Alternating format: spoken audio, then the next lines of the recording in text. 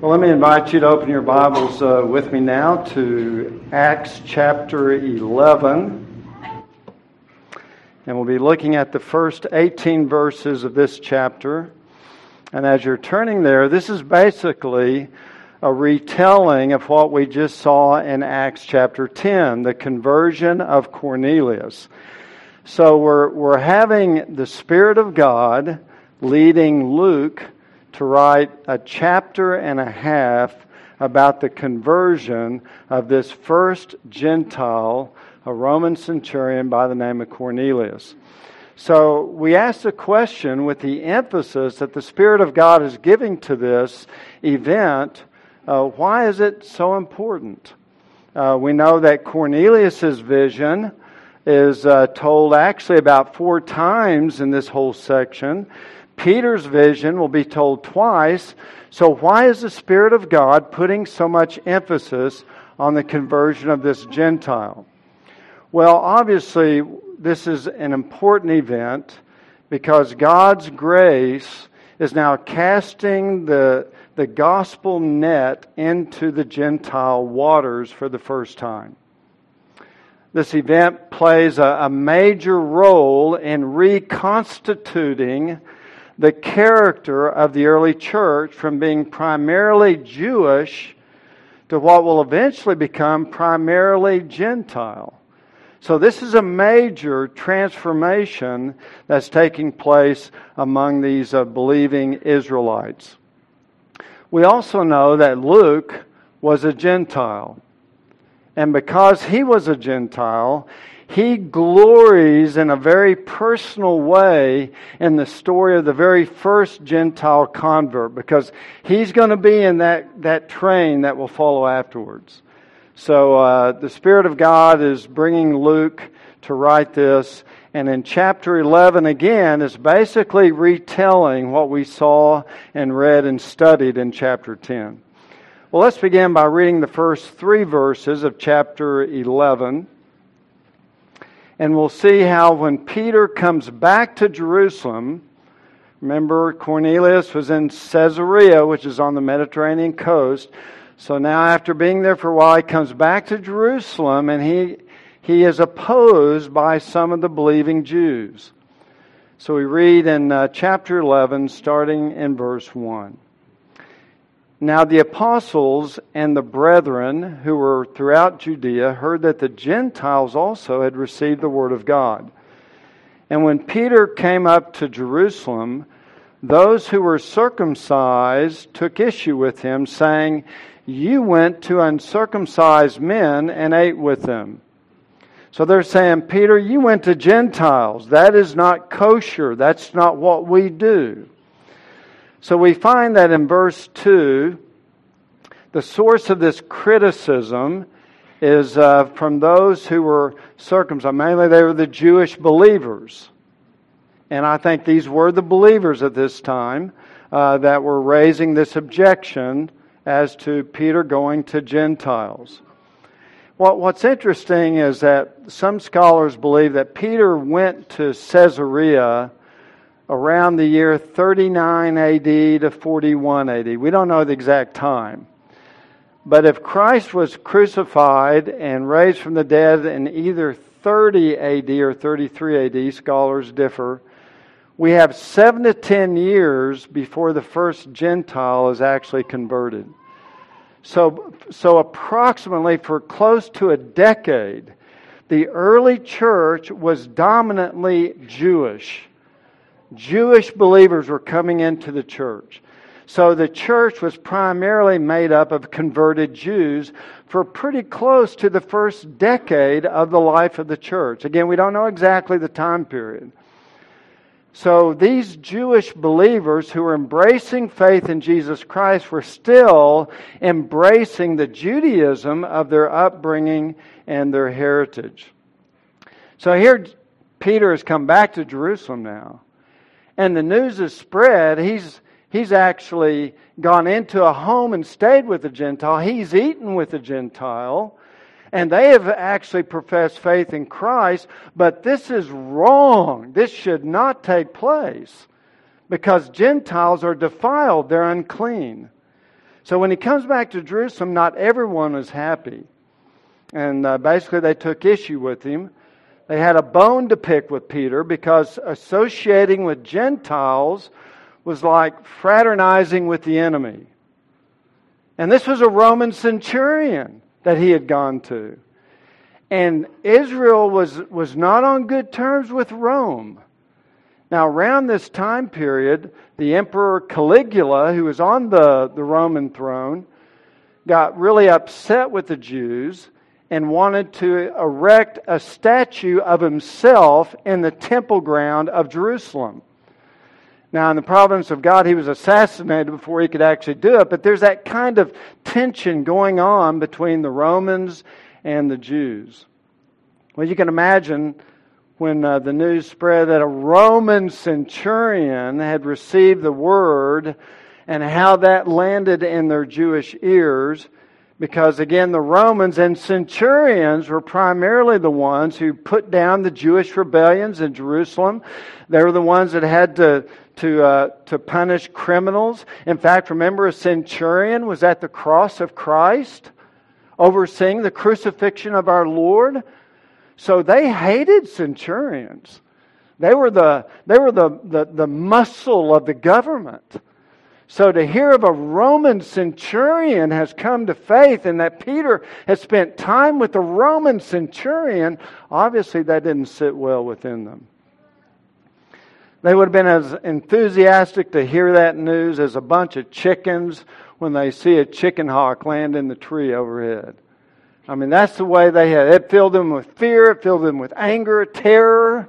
That suddenly Gentiles, we've been fraternizing with Gentiles, and now they're coming into our association, was not good news.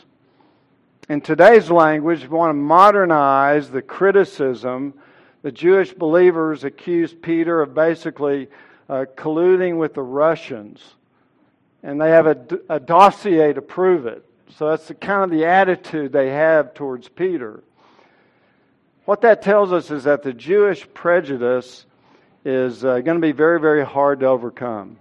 It's going to take a whole Jerusalem council later on in Acts to deal with it. And it's still going to be an ongoing issue between Jews and Gentiles within the body of Christ. So these deep-seated prejudices are not easy to overcome. The Jews assumed that they had a monopoly on God. Gentiles didn't have a place in that. And their prejudices, of course, were not rooted in Scripture as much in their own biased tradition and the doctrines of men. See, God had told Abraham at the very outset in Genesis chapter 12, verse 3, that in you, Abraham, all the families of the earth will be blessed. So from the very outside, God was already telling them that, look, a time will come when Gentiles are going to enter into the blessing. But they didn't understand that. They didn't get it. And over the centuries and over the millennia, they developed this hardcore negative attitude towards Gentiles where they should have been the light to the world.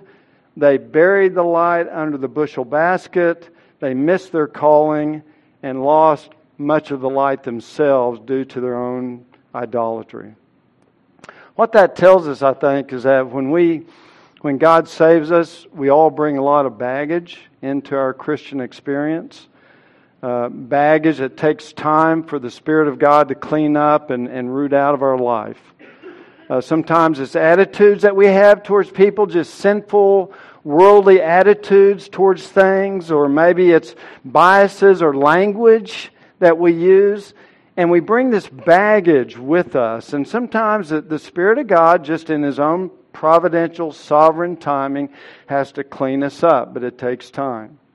Well, the Jews had their own baggage for sure, and there was certainly a lot of opposition to evangelism and Gentile conversion within the early church because of these built-in biases, this baggage, this unbiblical baggage that they carried. And we do the same. Just even within Calvinistic circles. Remember the story of William Carey, who was a first missionary to India. Before he left England to go to preach the gospel in India, an older man in his church said to him, "Sit down, young man. If God intends to save the Indian people, He'll do it without your help or mine." Now that's a bit of hyper-Calvinism, which is totally unbiblical, but you can see how people bring their baggage into their lives, and it can actually affect and impact our evangelism and our outreach to other people. So that was certainly true of these Jews here. The main nature of their offense is found in verse 3. You went to uncircumcised men and ate with them. You went to these Gentiles and you ate with them. And of course, part of the Jews, because they had their dietary law, they had kosher food and food that wasn't kosher. And Peter, you've been eating this non-kosher food with non-kosher people, these Gentiles. And of course, Peter's vision that he had just received from the Lord, of course, was the sheet that came down with all the animals in it, and that fixed in his mind the issue of unclean animals, that God had declared them clean. But the rest of these Jews, that's a stumbling block for them. This issue of ceremonial uncleanness, being around contaminated men, Gentiles, and eating their contaminated food. That made you contaminated, Peter, in their mind. These are Christian Jews still embracing a lot of the biases and traditions of their upbringing. See, what these Jews don't understand, these Jewish believers, is that at this point you cannot hold back the floodwaters of God's salvation into the Gentile nations. You cannot hold it back. These Jews were like the little Dutch boy who saw a small leak in the dike, and he knows that if the leak gets any bigger, the dam will break and many people will die. So he stops the leak by doing what? He puts his finger in the hole in the dam. And despite the cold weather, he stays there all night long until the adults find him the next day and fix the hole in the dike. Well, the salvation of Cornelius is the first little leak in the dike, where the waters of God's saving grace had for ages been confined within the reservoir of Israel. But it's now beginning to spill out into the Gentile nations, and it's not going to be plugged up by the efforts of man. No matter how many fingers they try to press into that hole, God's grace is going to bust through the dam, and the gospel is going to flow out into all the nations. But at this point, they don't get it. They're still wrestling with this first Gentile convert. They're trying to get around it. They're criticizing Peter. So in verses 4 through 17, Peter now gives his confirmation for why what happened is of God. It's not of man, this is of God. And Peter, what makes this retelling of the story so interesting is that it's from his own personal experience. Where in chapter 10, it's Luke writing it all down, but now Peter tells it from his own experience. So we read in verses 4 through 10. This is stuff we've already studied, but I'll reread it. But he retells his vision that God gave him. So starting in verse 4. But Peter began speaking and proceeded to explain to them in orderly sequence, saying, I was in the city of Joppa praying, and in a trance I saw a vision, an object coming down like a great sheet lowered by four corners from the sky. And it came right down to me. And when I had fixed my gaze on it and was observing it, I saw the four-footed animals of the earth and the wild beasts and the crawling creatures and the birds of the air. And I also heard a voice saying to me, Get up, Peter, kill and eat. So obviously there were some unclean animals. Maybe they were all unclean animals. I don't know. But I said, verse 8, By no means, Lord, for nothing unholy or unclean has ever entered my mouth. But a voice from heaven answered a second time, What God has cleansed, no longer consider unholy. And this happened 3 times, and everything was drawn back up into the sky. So again, we have Peter retelling the story of the sheep vision that he had, and it was full of animals. and it becomes a symbol, really, of the church, of unclean and clean animals all together. And Peter had his own understanding from the law that he should not eat certain animals, pork, pig, those kinds of things. And there must have been some of those animals in the sheet. And he said, "No, Lord, I've never eaten anything unclean." And then God corrects him and says, "Look, what I have cleansed, don't call it unholy anymore." And this sheet is really becoming a symbol for the church, which will contain all races of animals and men, kinds of animals, clean and unclean. They will all be in the church of Jesus Christ without any distinction at all. Because in Christ there's no longer any Jew or Gentile, or Greek, or free or slave, or man or woman. We're all one in Christ, right? So this sheet is kind of a vision of that. And then in verses 11 through 14, he retells his visit to Cornelius' house. He says in verse 11, "And behold, at that moment," he's still in Joppa. He's up on the roof praying, and he's just seen this vision. "At that moment, 3 men appeared at the house in which we were staying, having been sent to me from Caesarea. And the Spirit told me to go with them without misgivings. These 6 brethren also with me, and we entered the man's house. And he reported to us how he had seen the angel standing in his house and saying, 'Send to Joppa and have Simon, who is called Peter, brought here, and he will speak words to you by which you will be saved, you and all your household.'" So now he retells his visit to Cornelius, what Cornelius had told him about seeing the angel and the message that he had been given by God. And then in verses 15 through 17, Peter tells about the visitation of the Holy Spirit. Verse 15, "And as I began to speak, the Holy Spirit fell upon them just as He did upon us at the beginning. And I remembered the word of the Lord, how I used to say, 'John baptized with water, but you will be baptized with the Holy Spirit.' Therefore, if God gave to them, these Gentiles, Cornelius and his family and his friends, if God gave to them the same gift, the gift of the Holy Spirit, as He gave to us also after believing in the Lord Jesus Christ, who was I that I could stand in God's way?" So he's talking to these Jewish believers who, because of their biases, were criticizing Peter for going and hobnobbing with the Gentiles. And he tells of his own vision. He tells of his visit with Cornelius. He tells of the Spirit of God falling upon them.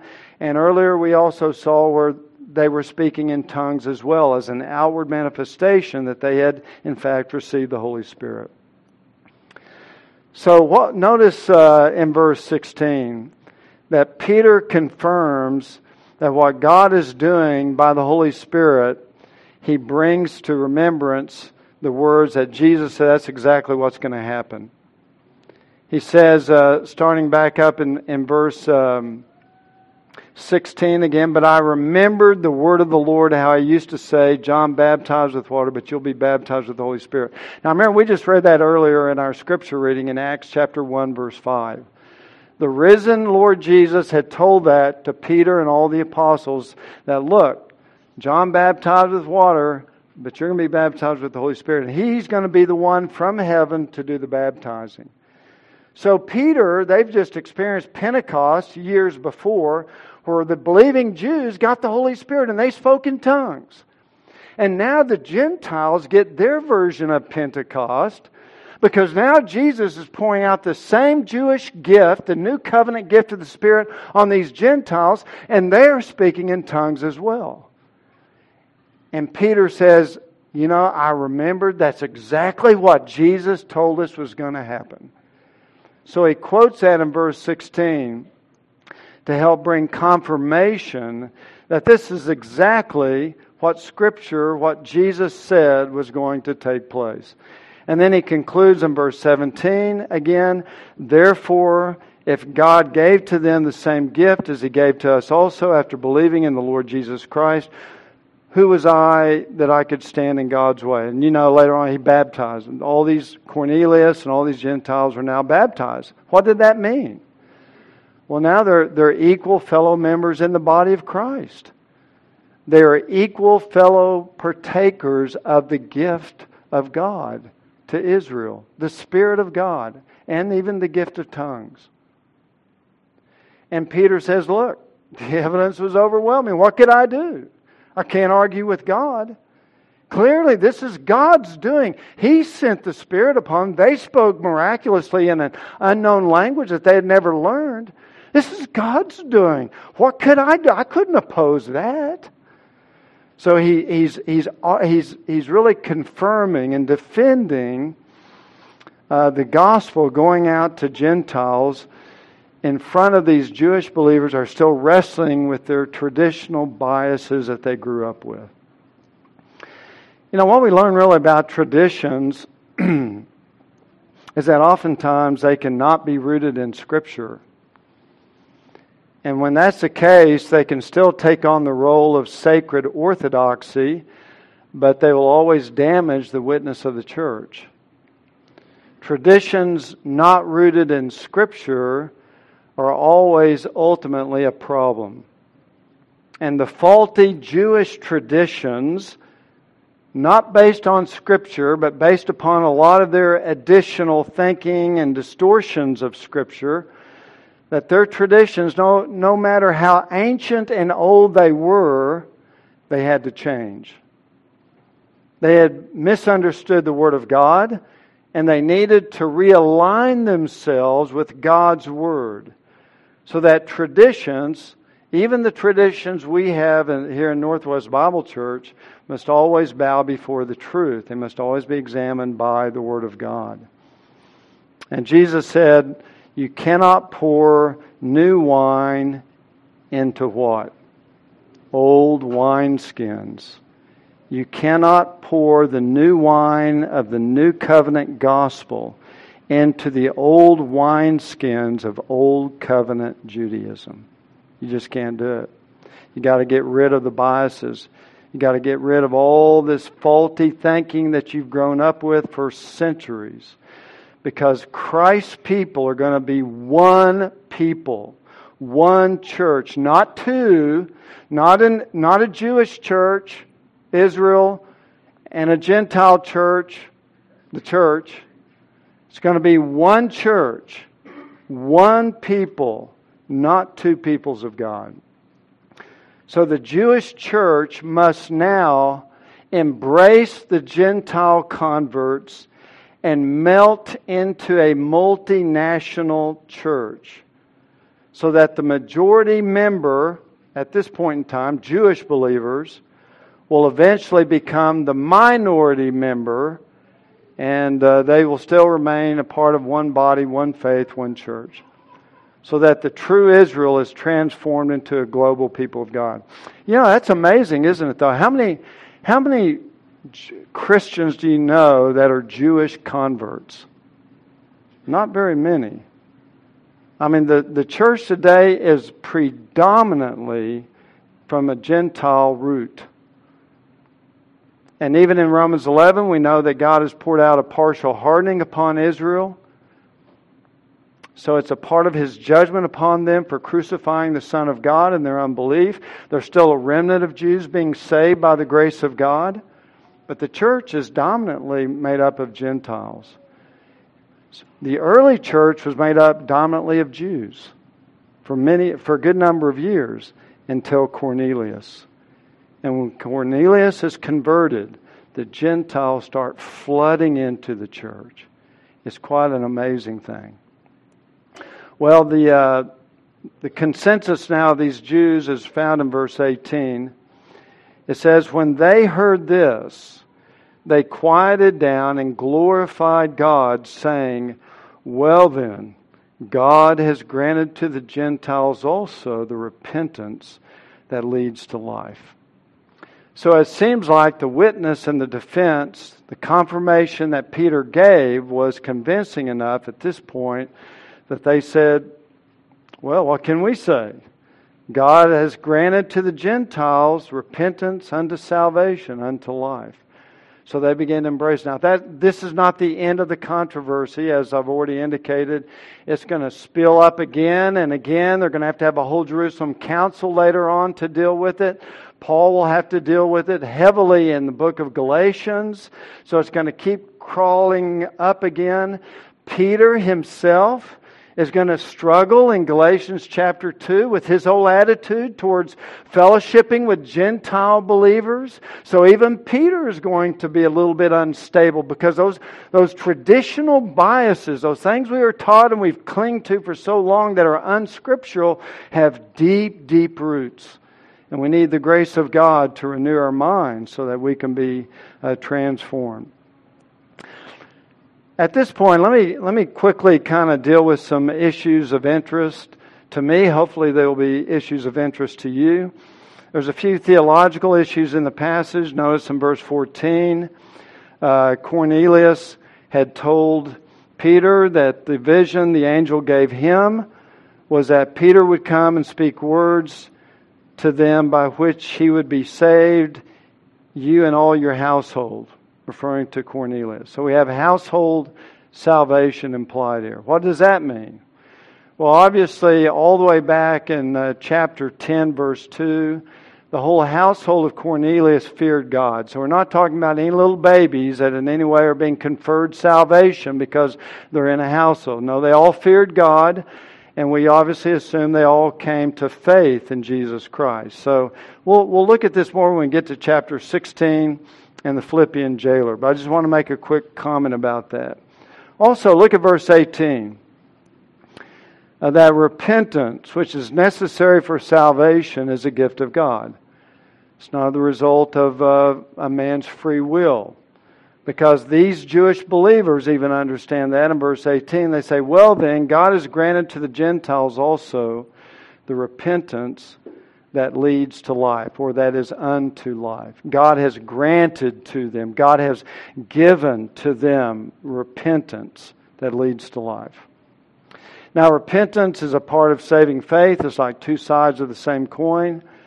Thomas Watson said that repentance and faith together form the two wings by which a sinner flies to heaven. Repentance basically turns away from sin, and faith turns to Jesus Christ. And you really need both for saving faith. Our responsibility is to repent, but only God can give the ability to repent. Our responsibility is to repent, only God can give the ability to repent. Repentance acknowledges that we have sinned against God and involves a turning away from that sin. We no longer love it as we once did. We no longer want to be enslaved to it as we once were. Faith, on the other hand, is believing in the substitutionary death of Jesus Christ, that He paid the full penalty for my sins. I'm trusting Him and Him alone to forgive me. That it's a God-given gift, again, is stated in verse 18. God must give it. And this is not saying that God gives to every Gentile the gift of repentance. No, He has given to Cornelius, his household, and whoever else that was there that came to faith. He gave them repentance unto life, so they could believe and be saved and have everlasting life. The old heart of stone must be exchanged for a living heart of flesh, said Ezekiel, before anyone will ever repent and come to faith in Jesus Christ. And that's what God has done here for Cornelius. Paul puts it this way. The Lord's bondservant must not be quarrelsome, but kind to all, able to teach, patient when wronged, with gentleness correcting those who are in opposition, if perhaps God may grant them repentance leading to the knowledge of the truth. God may not. But when you're dealing with opposition, be gentle in correcting them, if perhaps God may grant them repentance leading to the knowledge of the truth, that they may come to their senses and escape from the snare of the devil, having been held captive by him to do His will. So God sovereignly bestows the gift of repentance, and that's also implied in verse 18. But another thing of interest to me is that Peter is making this incredible transformation in his thinking. He is moving into discovering the will of God in a very important area of his life. And there are principles embedded in this story which I think are principles to help us discern God's will for our lives as well. All of us run into times of our life when we want to know what God's will is. Every true child of God wants to know God's will and they want to do God's will, right? But sometimes we don't always know what that is. We have big decisions in front of us and we really don't know which way to go. We need God's guidance and direction. And some of the principles we see here are principles that we can utilize as well. Let me quickly try to walk through some of them. Notice all the way back up in verse 5, the first thing that Peter says as he was beginning to discern the will of God in Gentiles being saved, in verse 5 is that he was in the city of Joppa praying. And I think prayer is certainly an important aspect for anyone who wants to know the will of God. Not only praying for yourself, but if you face a major issue, get other people to pray for you on that. Ask them to pray for you. I'm reminded of Colossians 4:12, Epaphras. And Paul says of Epaphras, he's one of your number, he's a bondslave of Jesus Christ, and he sends you his greetings, always laboring earnestly for you in his prayers. Now, why is Epaphras praying for the believers at Colossae? Paul goes on and says so, that you may stand perfect and fully assured in all the will of God.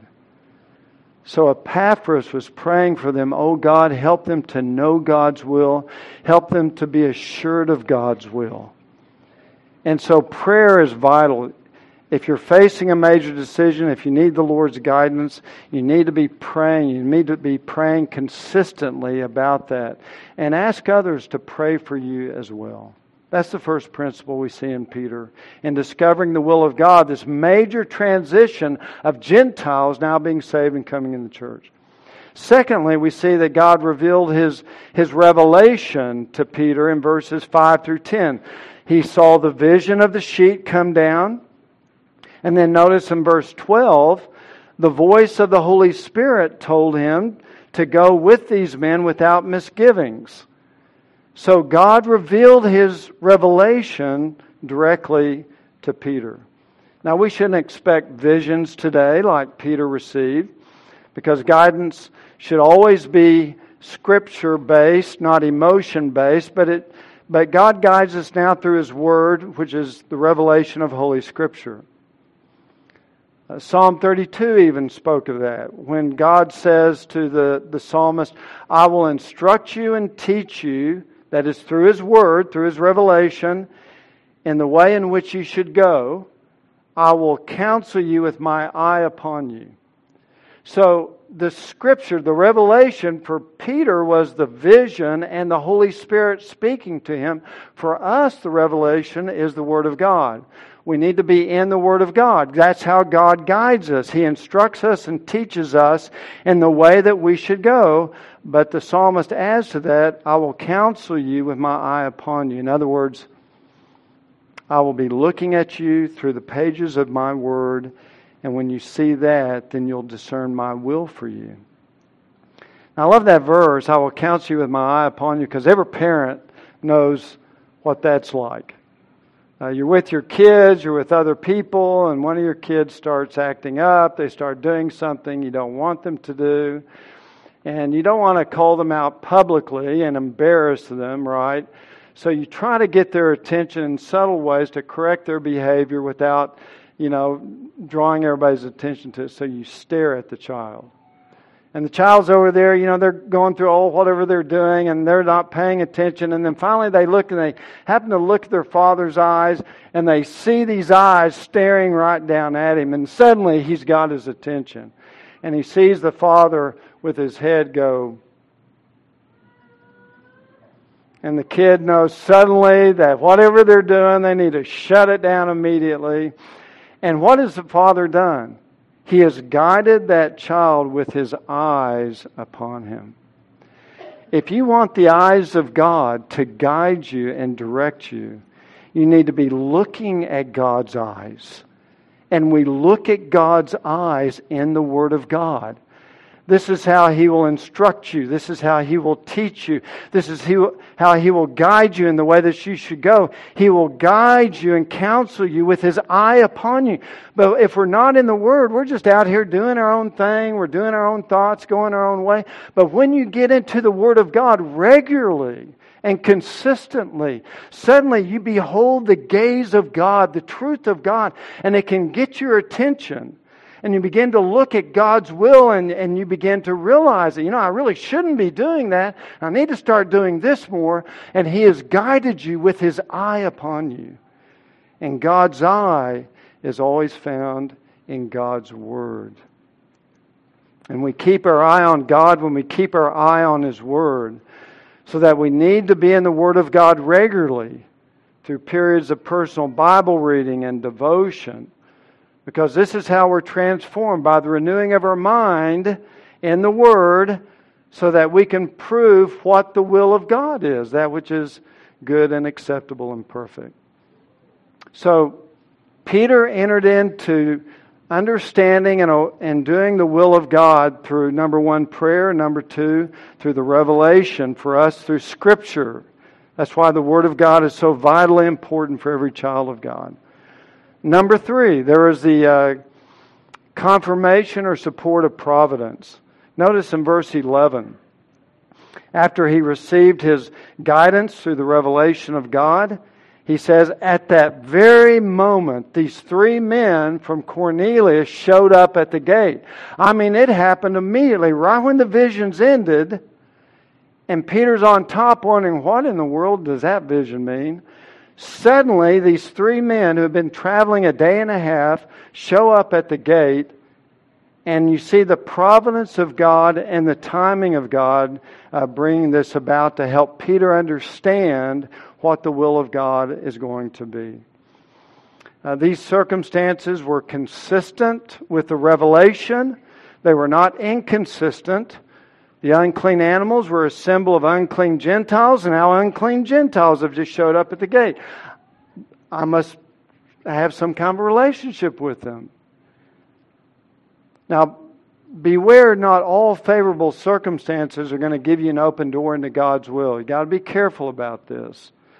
The classic example, of course, is Jonah at Joppa, who knew the will of God, was disobeying the will of God, and he goes down to Joppa, and here's an open door. There's a ship getting ready to sail to Tarshish. That must be God's will for me to get, because the door is wide open. But of course, bad idea.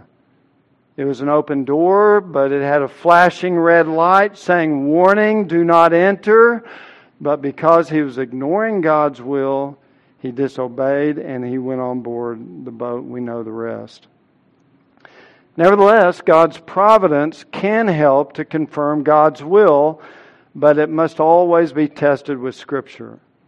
And this means, again, it's vitally important for us to be in the Word of God. Don't don't consider that the first job that shows up is a job God wants you to have. It may be, may not be, but we should always test it by Scripture. Is a job, is it ethical? Is it moral? Is it lawful? Is there any problems with doing this job and being obedient to the Lord?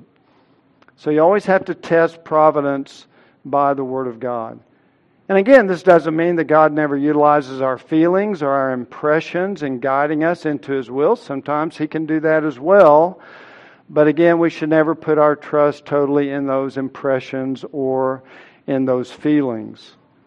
We must never forget that the heart is more deceitful than all else and is desperately sick. Who can understand it? And that our remaining sin nature plus demonic deception can easily distort our impressions or our feelings in evaluating whether this is God's will or not. So we always need to even test those with the Word of God. But providence can lend support as to understanding God's will. Number 4, verse 12, Peter was willing to obey. This is essential. Once you know the will of God, you need to be able to obey it. You need to be willing to do it. Doesn't do any good to find the will of God and then say, well, it's kind of like the best 2 out of 3, or whatever it is.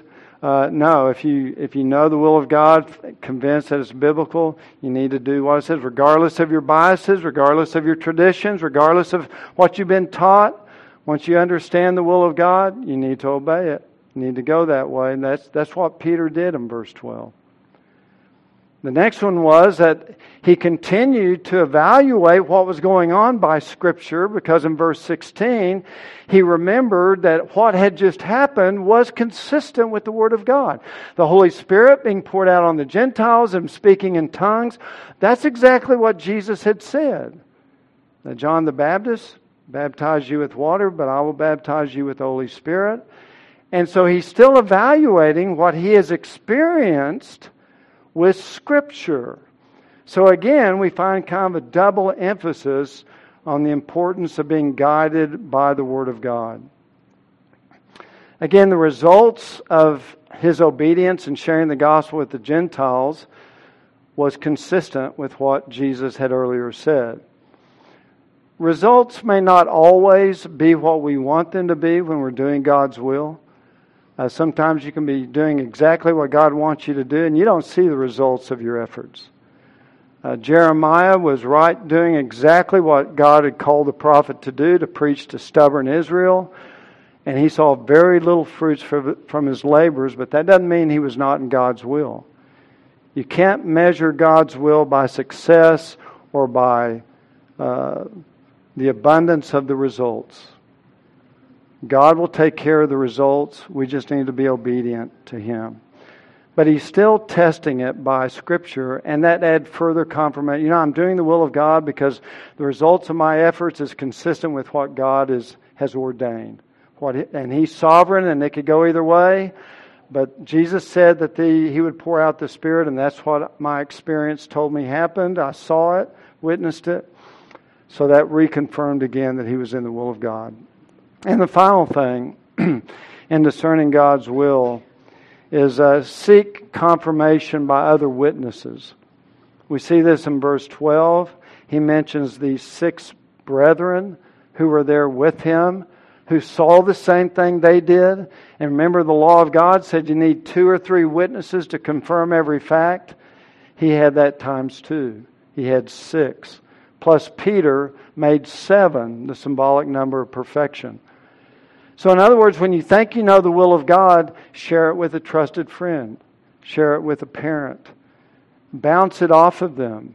Get them praying. Get their wisdom. Proverbs says, where there is no guidance, the people fall, but in abundance of counselors, there is victory. So seek confirmation by others, and that's an important part of discerning God's will. And basically that's what Peter could say. Look, it's just not me seeing this and reading all this into it. These other 6 guys, they were there and they will confirm exactly the same thing. This was God's doing. And I think for us, when we're seeking God's will, again, go to a good Christian friend and bounce it off of them. See if they sense they have any reservation, and just get their wisdom. So it needs to be confirmed by witnesses. Well, in conclusion, every believer should want to know God's will and do God's will. And God has clearly revealed His will to us in many, many ways. One of them, of course, we know is the Great Commission, that the church as a whole should be out making disciples of all the nations. And that's something that sometimes our traditional attitudes and cultural biases can impede the gospel. And we need to take our traditions hostage to the obedience of Scripture and be willing to follow the Word of God wherever it takes us in terms of evangelism and sharing the gospel. And finally, another area that we know is God's will is our sanctification. Paul says in 1 Thessalonians 4:3, this is the will of God, your sanctification. God wants you to be holy. God wants you to be obedient. God wants you to be filled with the Spirit and walk in the light of His Word. God wants our sanctification. That is His will. So that means we need to pursue it. There's no question about this. We need to pursue it. And the Lord's Supper gives us a wonderful opportunity to do that. Because now we get to understanding the gospel. These are symbols of gospel truth.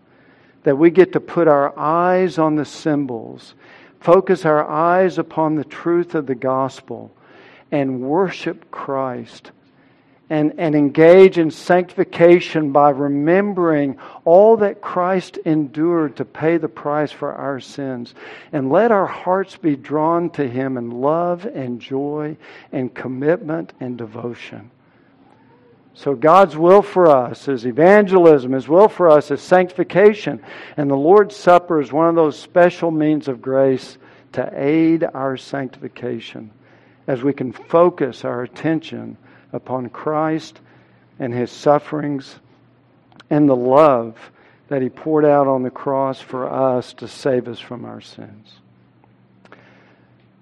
As we break the bread and we'll pray and pass the bread, we are reminded that this is the Lord's Supper. It's not just the supper of Northwest Bible Church. So we invite any and every believer who has put their faith in Christ alone for salvation to examine your hearts, to confess any conviction of sin that you might have, and then freely partake. Remembering Christ, focusing on Christ, telling Him of how wonderful He is, how much you love Him, how thankful you are that He died to pay the penalty for your sins. Draw your wandering thoughts in and focus upon Him, and just be thankful and joyful as we remember all that He suffered to save us. If you're here this morning and you've never put your faith in Christ, just observe. Consider that you are a sinner, that one day there is a day of judgment coming, and you need salvation and you need a Savior, and only Jesus Christ can save you.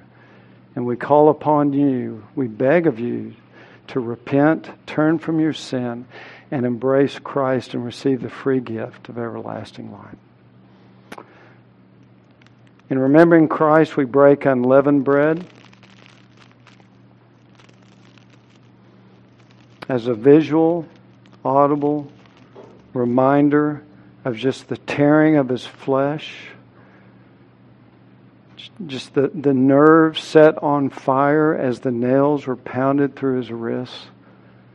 All the suffering of the floggings that He endured. Why?